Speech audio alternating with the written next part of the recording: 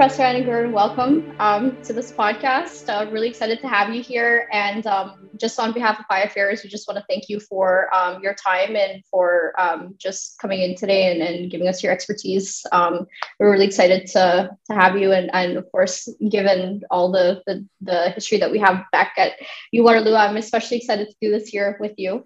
Yeah, thank you so much for having me. It's really, really rewarding to see, to have this kind of conversation with somebody who goes way back with me to the University of Waterloo, even though I think you're one of the few students that I did not teach out of political science during our years there, which is a rare thing. I don't know how you squeak through the netting there.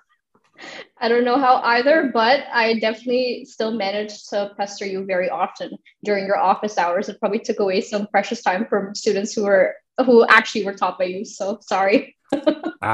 Doesn't matter. Good stuff. I guess just before we kick this off, we talked a little bit about how things have been a little bit crazy with the pandemic and everything's just sort of been strange. Times been strange. And I think one thing that was especially, for me at least, it was strange to think that there was an entire election that was going on in 2020. And the fact that we have an entirely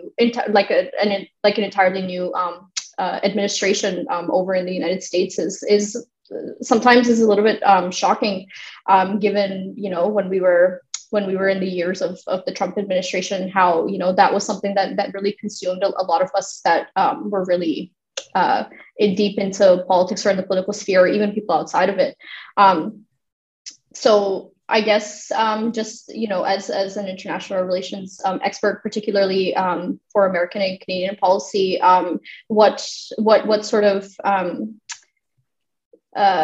I guess thoughts or ideas have you observed about the Biden administration and particularly how their foreign policy now going into, I guess, almost the second year of the administration being there, how it's distinct to the Trump administrations? Yeah. So when Biden came into office, the great hope was that he was going to be different, right? That he was going to hit the easy button and relations between the United States and the rest of the world, including Canada, would all of a sudden become really collaborative and cooperative and everything would be fantastic. And we'd proceed as we had before. Mm-hmm. The problem is that there's a huge gap between what was, those kinds of expectations and the reality. And that expectations gap is not one that we should be surprised exists. Yep. Trump in office, embraced nationalism and protectionism and antagonism towards the international liberal order. And Joe Biden seemed to campaign on the opposite of Trump. But now in office, Joe Biden has kept many of those protectionist measures. He has played the game of economic nationalism, even while gesturing towards a more cooperative, collaborative system of liberal international order and building and multilateralism. And the problem, the great challenge is for countries like Canada is finding a place within America's new vision of itself, right? And that vision of itself that the United States has under Biden is one that is multilateralist in its preferences, but the US is not shy to hit the unilateralism button and play towards its own national interests. So finding an opportunity to leverage whatever you can in that environment is an enormous challenge for a country like Canada. Okay, yeah, I think that is quite interesting. Just the idea of how Canada as a country now has to posture itself, I guess, in a way, because again, I think you sort of alluded to the idea of the Biden or the general idea that things would sort of go back to a sense of status quo, but it's interesting that it seems like there's a distinction that we have, Canada has to find as a country when it comes to establishing themselves on a foreign policy front. Could you speak a little bit more to that, do you think? Sure. I mean, Canada is a really interesting country, and it is a really interesting country in its foreign policy as well. Right.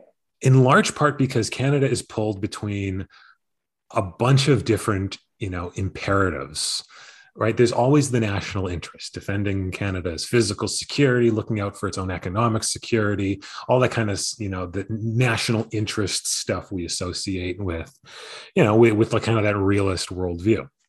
At the same time, however, Canada shares a continent with the greatest military and economic power that there has ever been. And it's very difficult to, conduct yourself without reference to the United States. Mm-hmm. And at the same time, all of this is nested within the broader multilateral order that Canada has been a part of since the end of World War II. So, being pulled between multilateralism globally, continentalism within North America, and looking out for your own national interests forces Canada to awkwardly balance a lot of different imperatives. And sometimes they align and sometimes they do not. An example of where they do not align is in economics. Okay. Canada loves the rules-based international order, but fundamentally Canada's economic prosperity is tied to access to the US market. Mm-hmm. So Canada is going to push extraordinarily hard to make sure that Canada still gets access to the United States market, even if it comes at the cost of North American protectionism. Yeah. Right? So rules that favor Canada's national economic interests sometimes mean setting aside global multilateralism if it means protecting Canada's economic interests on the continent. That's it. I mean, that's just one example. There are many, many other examples, but it's part of the game that Canada has to play as a small-ish to mid-sized country within the American system. Okay. Yeah. I think that is quite. I guess that is quite interesting. I think given the economic example. In particular, I think one thing that was really that was quite significant, like during when Trump was when the Trump administration was still active, was negotiations for the Canada-US-Mexico agreements, and there was so much hostility, I think, in those negotiations that we saw in the press as well. Do you think that Do you think that even based off of that example, that it's something that is like, do you perceive something of, I guess, that sort of hostility coming into play, like with this administration, or do you feel like it's more of where we're sort of inching back to something that is business as usual? Well, it's interesting because there are two things going on at once when it comes to those big kind of free trade negotiation deals. There's the relationships between the leaders that we all see in public. And then there is the stuff that's going on below the surface, right? And the stuff that goes on below the surface is extraordinarily important, even though we don't see much about it. So, let's take both sides there. Trump and Trudeau could have hated each other, but we still got the USMCA out of that set of negotiations in 2018 to 2019 or whenever it was. And that's because the negotiators, the high-level bureaucrats are all, professional at what they do. And they all recognize that this is an extraordinarily important thing to accomplish. Certainly in the United States, the kind of aggressiveness of its economic nationalism was evident in the way some of those more prominent negotiators, like Robert Lighthizer, performed his public duties. But that's not out of the ordinary. I just got finished reading a book about the Canada-US free trade negotiations in the 1980s. And, Canada's chief negotiator there was a real hard-charging, no BS kind of guy who delighted the news media because he gave them great quotes and lots of energy, and he was a real character, right? So in this regard, like, what happened in 2018 kind of has interesting echoes of what was going on in the mid 1980s. So there's a great deal of continuity in this North American relationship. It still works, right? the political dynamics at the very top can ease the process. It's especially, especially when the president and the prime minister get along very well. But just because they don't get along doesn't mean the North American relationship is going to collapse. Canada and the U.S., we've been together forever. Yeah. And the relationship is much deeper than what we see in the headlines. And that's really important to remember. Right. Yeah, I think the point that you made about negotiations in the 1980s, sort of echoing, I guess, some of the more shocking news sort of waves, and having an interesting chief negotiator, I think is quite interesting, and sort of maybe alludes to as you mentioned, like your last point. Thinking about Canadian-U.S. relations in like a larger context outside of, particular presidencies. It's just because I think the Trump presidency and now the Biden presidency are so potent and so, just what we're dealing with now, or have been dealing with, in our more recent past, that it seems like it's so distinct. So I think, would you just be able to speak a little bit to a history of just our Canada's relationship to the US, and sort of I guess if now looking forward in the future, if that relationship will be different, given that we are, I guess, in different times, or it seems like we are sort of in a different sphere of operating on an international level. Yeah, I mean, things always change, except when they don't. Right now, if we look across the grand sweep of Canada-U.S. history, we can see plenty of continuities alongside change. And I think if we step back and look at the full scope of kind of Canada-U.S. relationships on this continent, it's really a story of these two societies inching closer and closer together over the centuries, right? Mm-hmm. I mean, both countries started as colonies of European powers, mm-hmm. right? By the time the Americans declared their independence, those 13 colonies were only 13 of a bunch more British colonies in North America and the Caribbean. But over time, the story of Canada and the United States has been one of getting, inching closer and closer together. And, we can date these back to anything, to many different particular events, but the one that sticks out in my mind is 1846. And all you economic historians listening, and I know you're listening, that this is when the British repealed the Corn Laws, which had given Canada, imperial preference, right? Canadian agricultural producers could luxuriate in the knowledge that they were selling their grains to the mother country. But all of a sudden, London forces Canadian producers to compete on the global free markets. We better start inching towards that colossus to the south. And over the years, there have been attempts at reciprocity agreements and free trade agreements. And these things really started to pick up steam, you could say, in the 1930s, right? When Congress adopted the Reciprocal Trade Agreement, which was really one of the first free trade agreement between the United States and Canada. And these things slowly built upon one another after World War II. There was the GATT in the late 1940s. In the 1960s, there was the Auto Pact. By the 1980s, we see these comprehensive free trade agreements coming into force. 1994, NAFTA brings Mexico into it. And then, and this is amazing, by 2018, when the USMCA is being negotiated, it is almost uncontroversial in Canada that continental integration is a desirable thing. And that's, to me, is one of the most remarkable features of this moment that we are in, that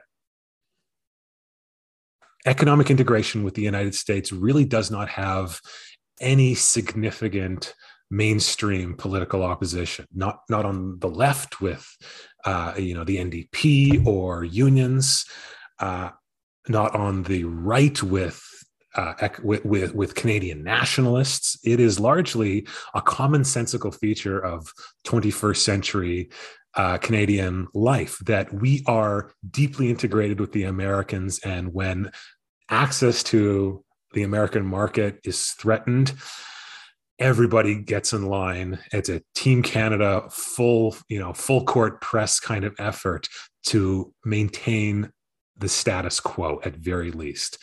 Right. In 2018, when all those negotiations were going on, that seemed to be the priority. Like, maintain NAFTA at very least, update it if you can, but at very least preserve a viable status quo. Okay, interesting.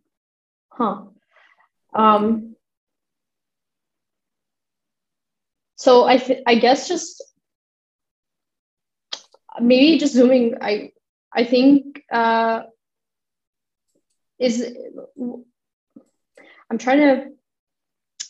just trying to grasp, like, if there's any sort of or what sort of I guess, why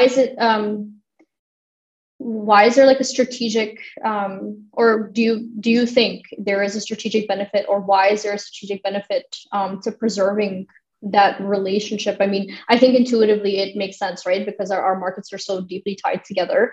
But I guess just even on a policy front, like if sometimes, you have words that don't necessarily match actions, but it seems like from what you've recounted throughout history, it seems like actions match words here in terms of wanting to preserve the status quo and then following through with preserving said status quo. What is our strategic advantage there?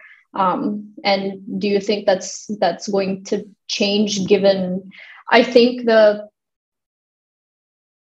maybe the skewed perception of the US now, given the context of everything that's been going on? Well, I mean, the strategic advantage of having access to the American market is that 75% of Canada's exports go to the United States. Yeah, right? Canada's prosperity is tied to access to the American market.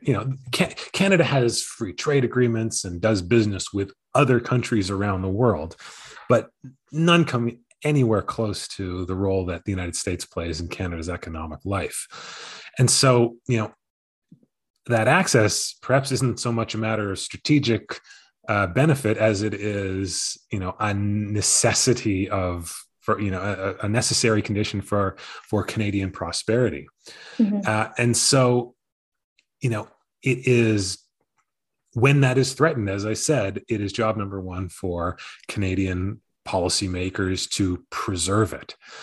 We can see what's going on right now in the United States. Like, we're recording this on the same day as the Three Amigos Summit, right? The cheekily titled Three Amigos Summit.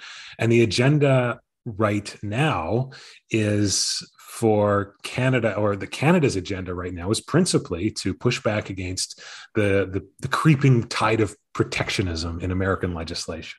Right? Biden's agenda, domestic economic agenda and international agenda, includes protectionist measures.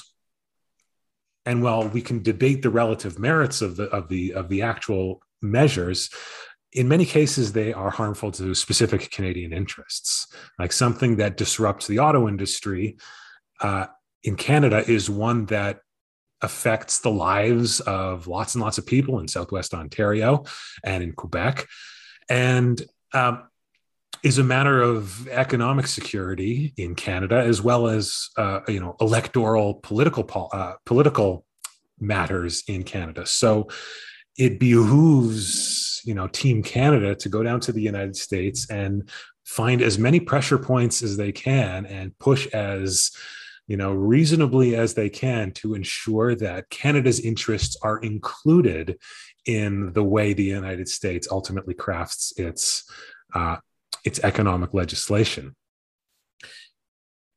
we can, is that a grand strategic thing? Maybe, but we should also think about it as part of the day-to-day management of North American life. It's not the kind of stuff that gets the sexy headlines, but it is fundamental to Canada's prosperity. And the more I think Canadians appreciate just how much work has to go into preserving this relationship, the more we appreciate just how necessary the United States is to Canadian life. Right. Yeah, that I think sorry, that idea of the idea of like preserving the relationship as a whole is quite interesting, and I think that outside of just economic interests, I'm just curious as to whether or not you're seeing, or whether or not you think that there's like I guess a sense of protectionism or protectionist policies, not necessarily economically based, but that sort of like that sort of thinking or those values that are being translated into other aspects of American foreign policy, and whether or not that's having any sort of impact on Canada as a whole. So like, from like a security lens, let's say. Yeah, I mean, it's a little too soon to tell if the kind of new Biden-esque protectionism is going to have an effect beyond, but we can already see his approach to things like environmental regulation, climate change, having an effect on other foreign policy files. For example, Biden has made it a priority to lead on climate change issues. Part of that includes green policies in the United States and otherwise protectionist measures to improve the standing of environmentally friendly regulation within the United States, but also compel other countries to alter their domestic regulations in order to kind of rise to the level of the United States. It's sort of the opposite of the race to the bottom phenomenon of the 1990s, when countries raced to deregulate in order to compete on the world stage. Biden, in his campaign, talked about leveraging the America's market power to kind of force a race to the top, so to speak. So if access to the American market depends on your country having an acceptable level of labor or environmental protections, then theoretically this would raise the overall level of regulatory concern for those salient issues. It's a really kind of interesting way of doing statecraft in the 21st century. It's too soon to tell if it works, but we can see, inklings of this taking place in the way he talks about the way Biden has sought to bring countries together through, the climate summit from a couple of months ago. All of the sort of drama that we heard about this week about the electric vehicles subsidies in the United States is part of that dynamic. We don't have to get into the details of it, but other countries have the option of matching the kinds of subsidies that the United States is putting in force in order to, in order to protect their own access to the United States by matching those regulatory standards. It's very, very interesting, and that's one example of how this kind of economic statecraft spills over or has implications for other foreign policy issue areas. And to see it as a comprehensive whole is to understand how Joe Biden is going about his foreign policy, at least in this first year. Okay. Yeah, I mean, I think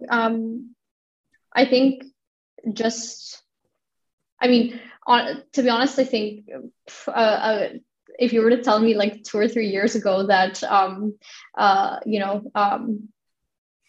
America would, or the US would be trying to at least paying, at the very least, paying lip service to such progressive climate initiatives, I mean, it would have just been like, what, it's such a transformation. It's quite a shift.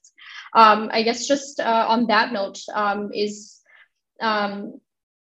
the progressiveness of these policies and the Biden administration's platform on not just climate change, but a lot of other issues or social issues in particular, it sort of indicates what seems to me a shift in the way that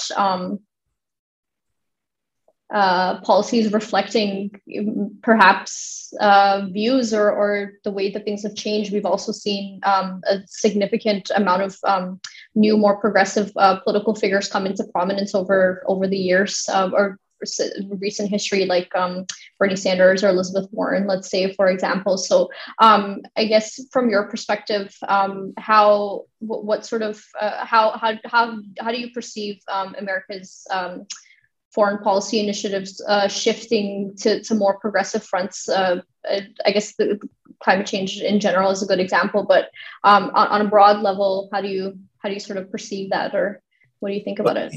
Yeah, I mean, it depends on where you look. Right? You can see the sort of leftward tilt of Biden's foreign policy in some areas more than others. Mm-hmm. Got to keep hammering here on the economic policy front, because that is where this sort of leftward shift is the most apparent.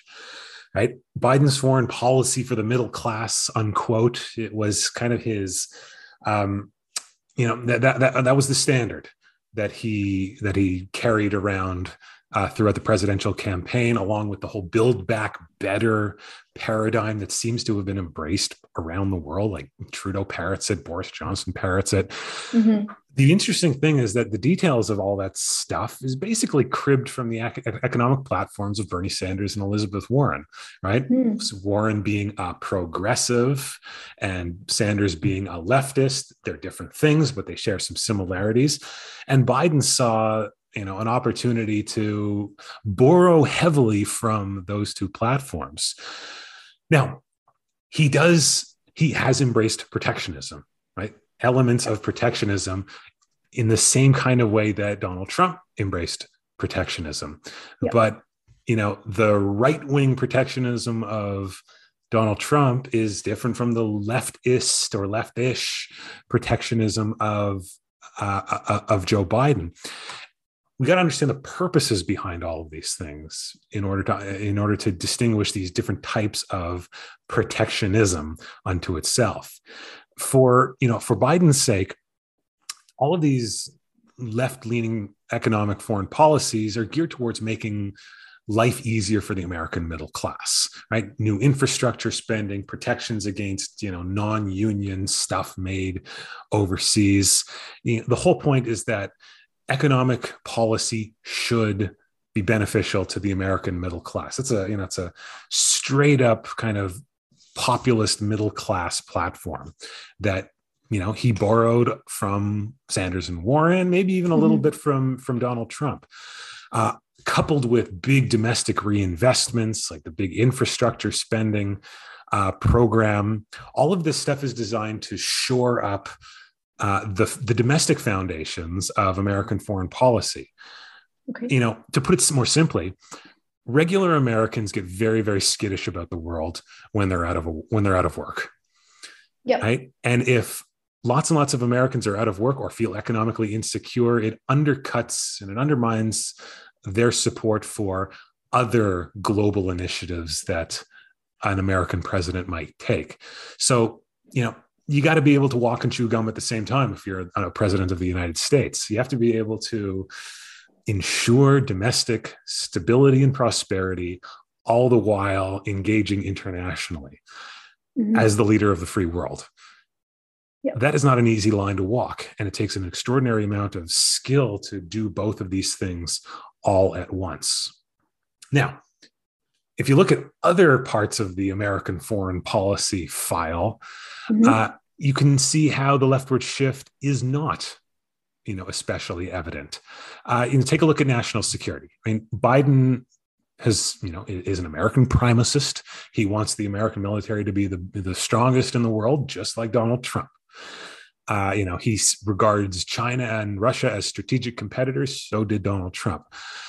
Biden wanted to end the endless wars, but so did Donald Trump, so did Elizabeth Warren, so did Bernie Sanders. There's nothing especially leftist about ending the endless wars. Perhaps, the ultimate reason might have different inflections depending on how you suss it out. But basically, this meant getting out of Afghanistan finally. And the United States did, but nobody is celebrating especially hard about ending that endless war right now. Yep. In fact, most Americans and Canadians, for that matter, would rather not talk about it. I mean, we can go on forever about, parsing out what part of U.S. foreign policy has leftish flavors. But I think on those two, the economic and security files, we can see how it's left-ish depending on where you look. Okay. Yeah. I think those are two very significant files. And I think that even the fact that there's been some sort of a shift or what you're perceiving as a shift here is quite interesting. I think just applying that broadly, what do you think for our current international liberal order as it stands? What do you think that means? I mean, I'm not asking you to predict the future here, but just based off of your own analysis and thinking, where do you see that going for the rest of the Biden administration or over the long run? Well, I'm glad you're not asking me to predict the future here, because that's if anyone could do it, it could be you. It would definitely be you, sir. Well, if I had any confidence in my predictions, I would take all my money to Las Vegas right now and put it all down on red. I mean, so much about what happens a year, 2, 3, 4 from now depends on whether or not it works.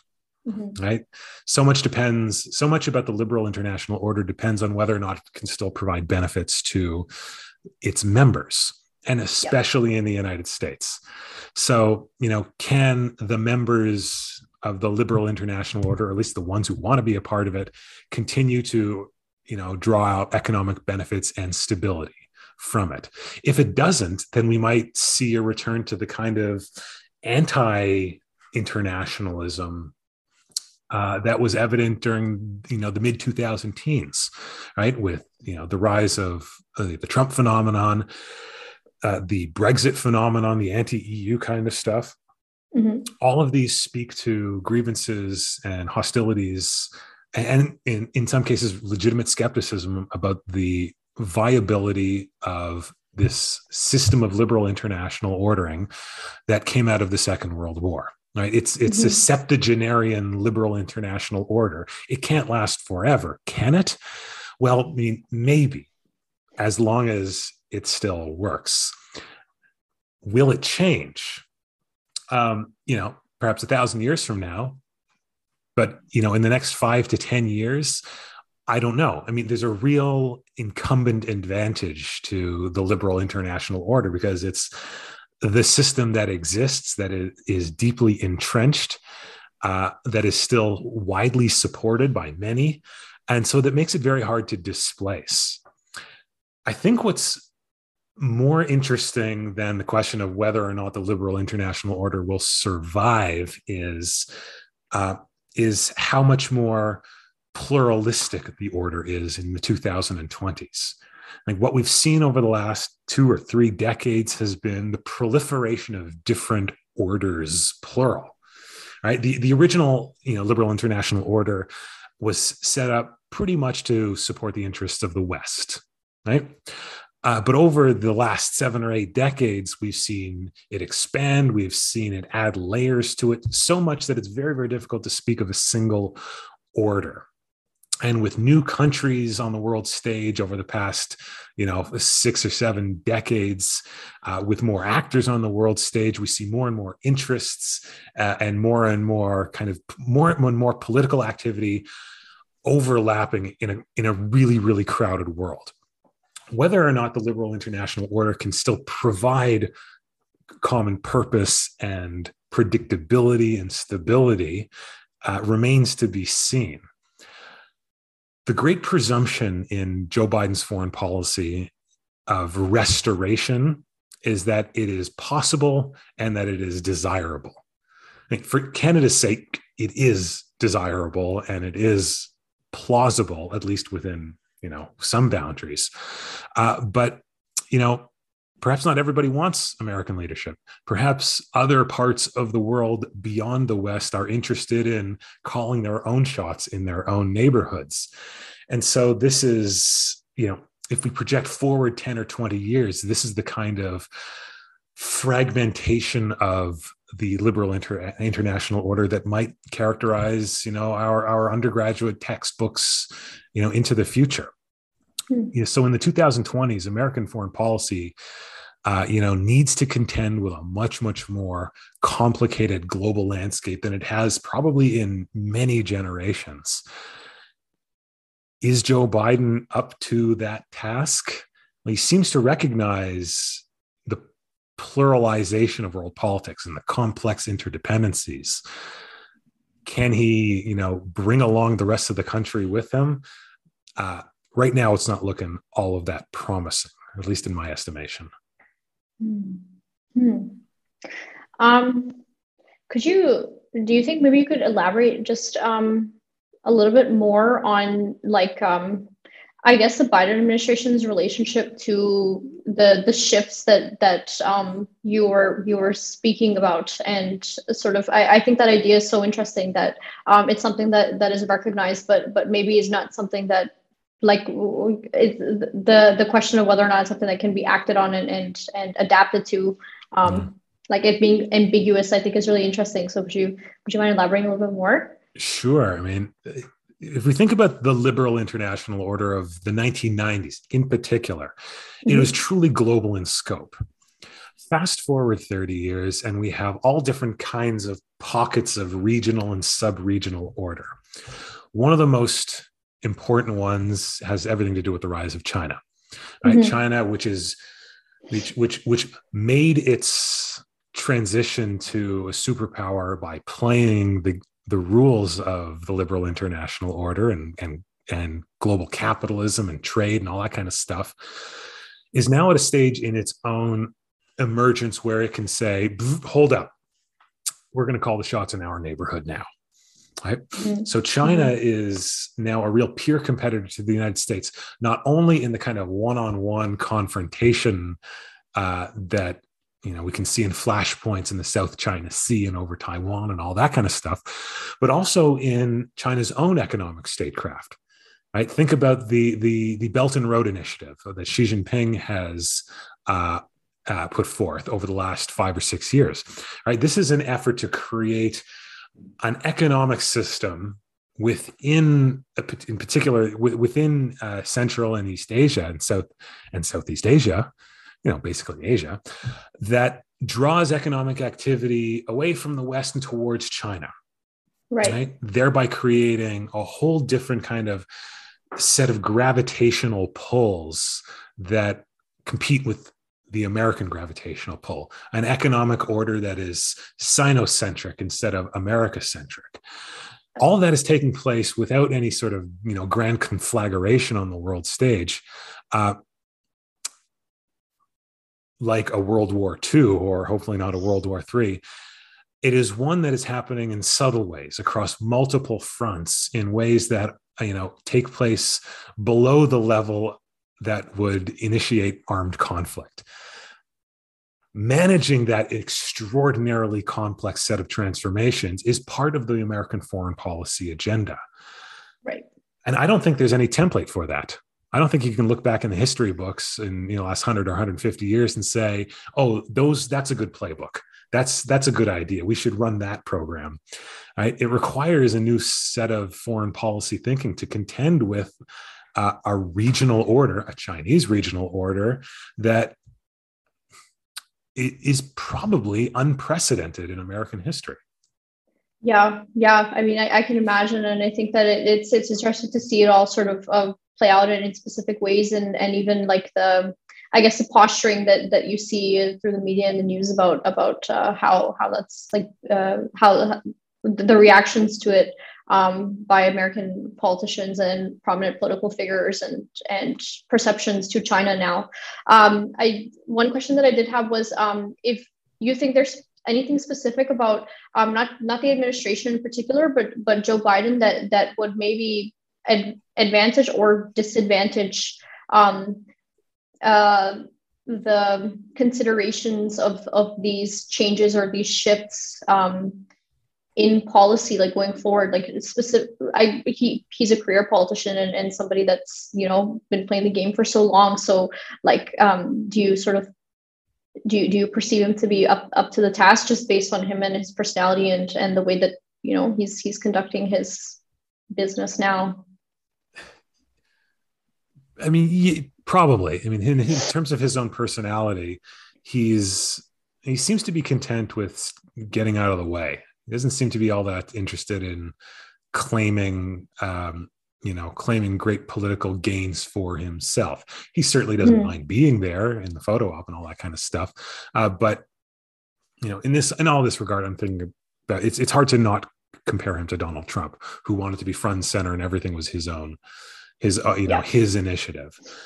But we got to get Trump out of our brains at some point and assess what's going on in the world on its own merits.